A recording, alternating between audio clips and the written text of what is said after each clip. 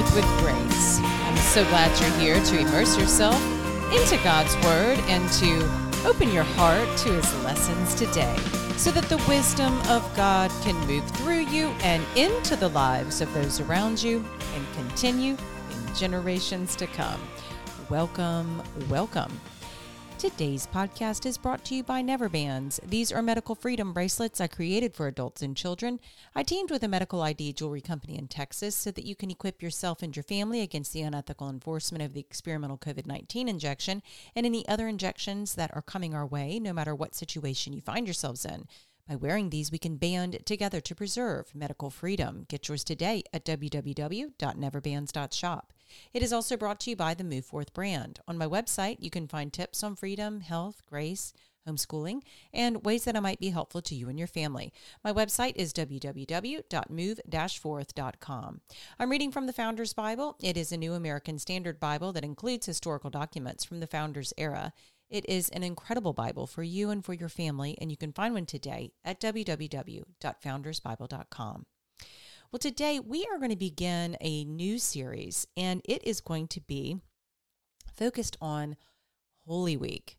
So today is Palm Sunday, and it just kind of happened that I thought, you know what, this would be a good week for us to focus on some of the verses and stories of Holy Week. So we will be in John today, John 12, verses 12 through 19. Jesus enters Jerusalem. On the next day, the large crowd who had come to the feast, when they heard that Jesus was coming to Jerusalem, took the branches of the palm trees and went out to meet him and began to shout, "Hosanna! Blessed is he who comes in the name of the Lord, even the King of Israel." Jesus, finding a young donkey, sat on it, as it is written, "Fear not, daughter of Zion. Behold, your king is coming, seated on a donkey's colt." These things his disciples did not understand at the first, but when Jesus was glorified, then they remembered that these things were written of him, and that they had done these things to him. So the people who were with him when he called Lazarus out of the tomb and raised him from the dead continued to testify about him. For this reason also the people went and met him, because they heard that he had performed this sign.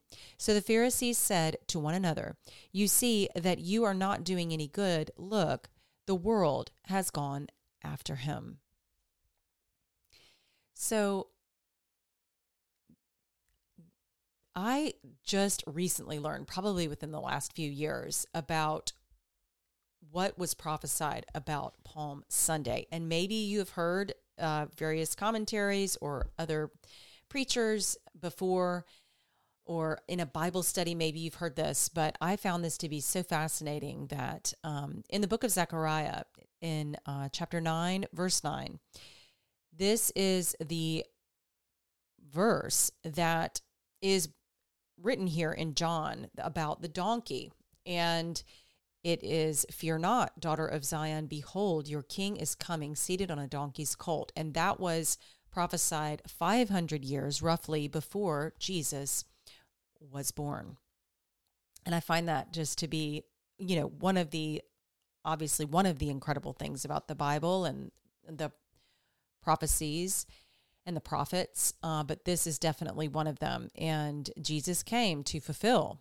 He came to fulfill the prophecies. So this is one of them for sure. And that he rode in on a donkey, very humble and lowly. And that is Jesus. He is humble. He is lowly.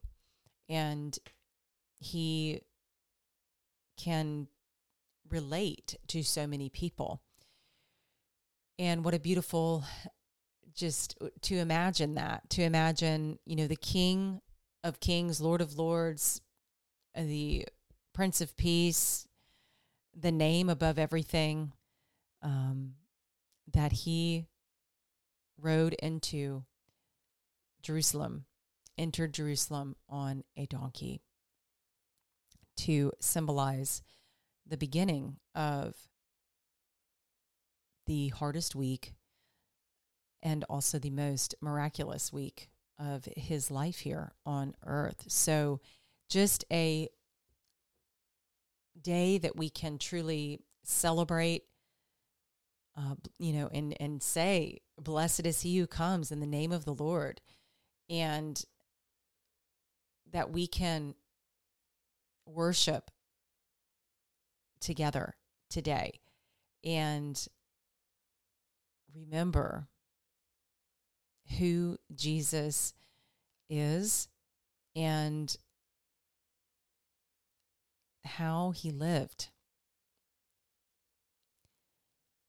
And we can just celebrate that. We can celebrate that today together, and really any day that we want to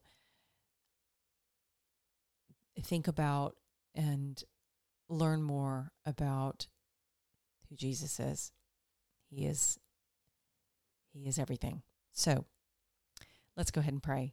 Dear Lord, thank you for this day that we can remember Jesus coming into Jerusalem, and it wasn't in a elaborate way that maybe people would have thought. It was in a way that said it would happen. It was in a way that you had planned, and that it got to be lived out. Your plan got to be lived out and experienced by so many. And to just imagine that, to just imagine being on the sides of the street, waving palm trees and getting it ready, getting the street ready for Jesus to come through. It must have been a happy time, Lord. And although not everyone understood who he was and on that day, but he will be known when he returns. And that is something that we can hold on to hope, and that we can continue to focus on you and your plan for all of us, and not of the world's plan. Thank you so much for everything. We say this prayer in Jesus' name. Amen. Well, that concludes our episode for today. I hope you have a wonderful rest of your day. And I thank you for joining me this week as we remember who Jesus is. I look forward to being with you in the next episode. Take care.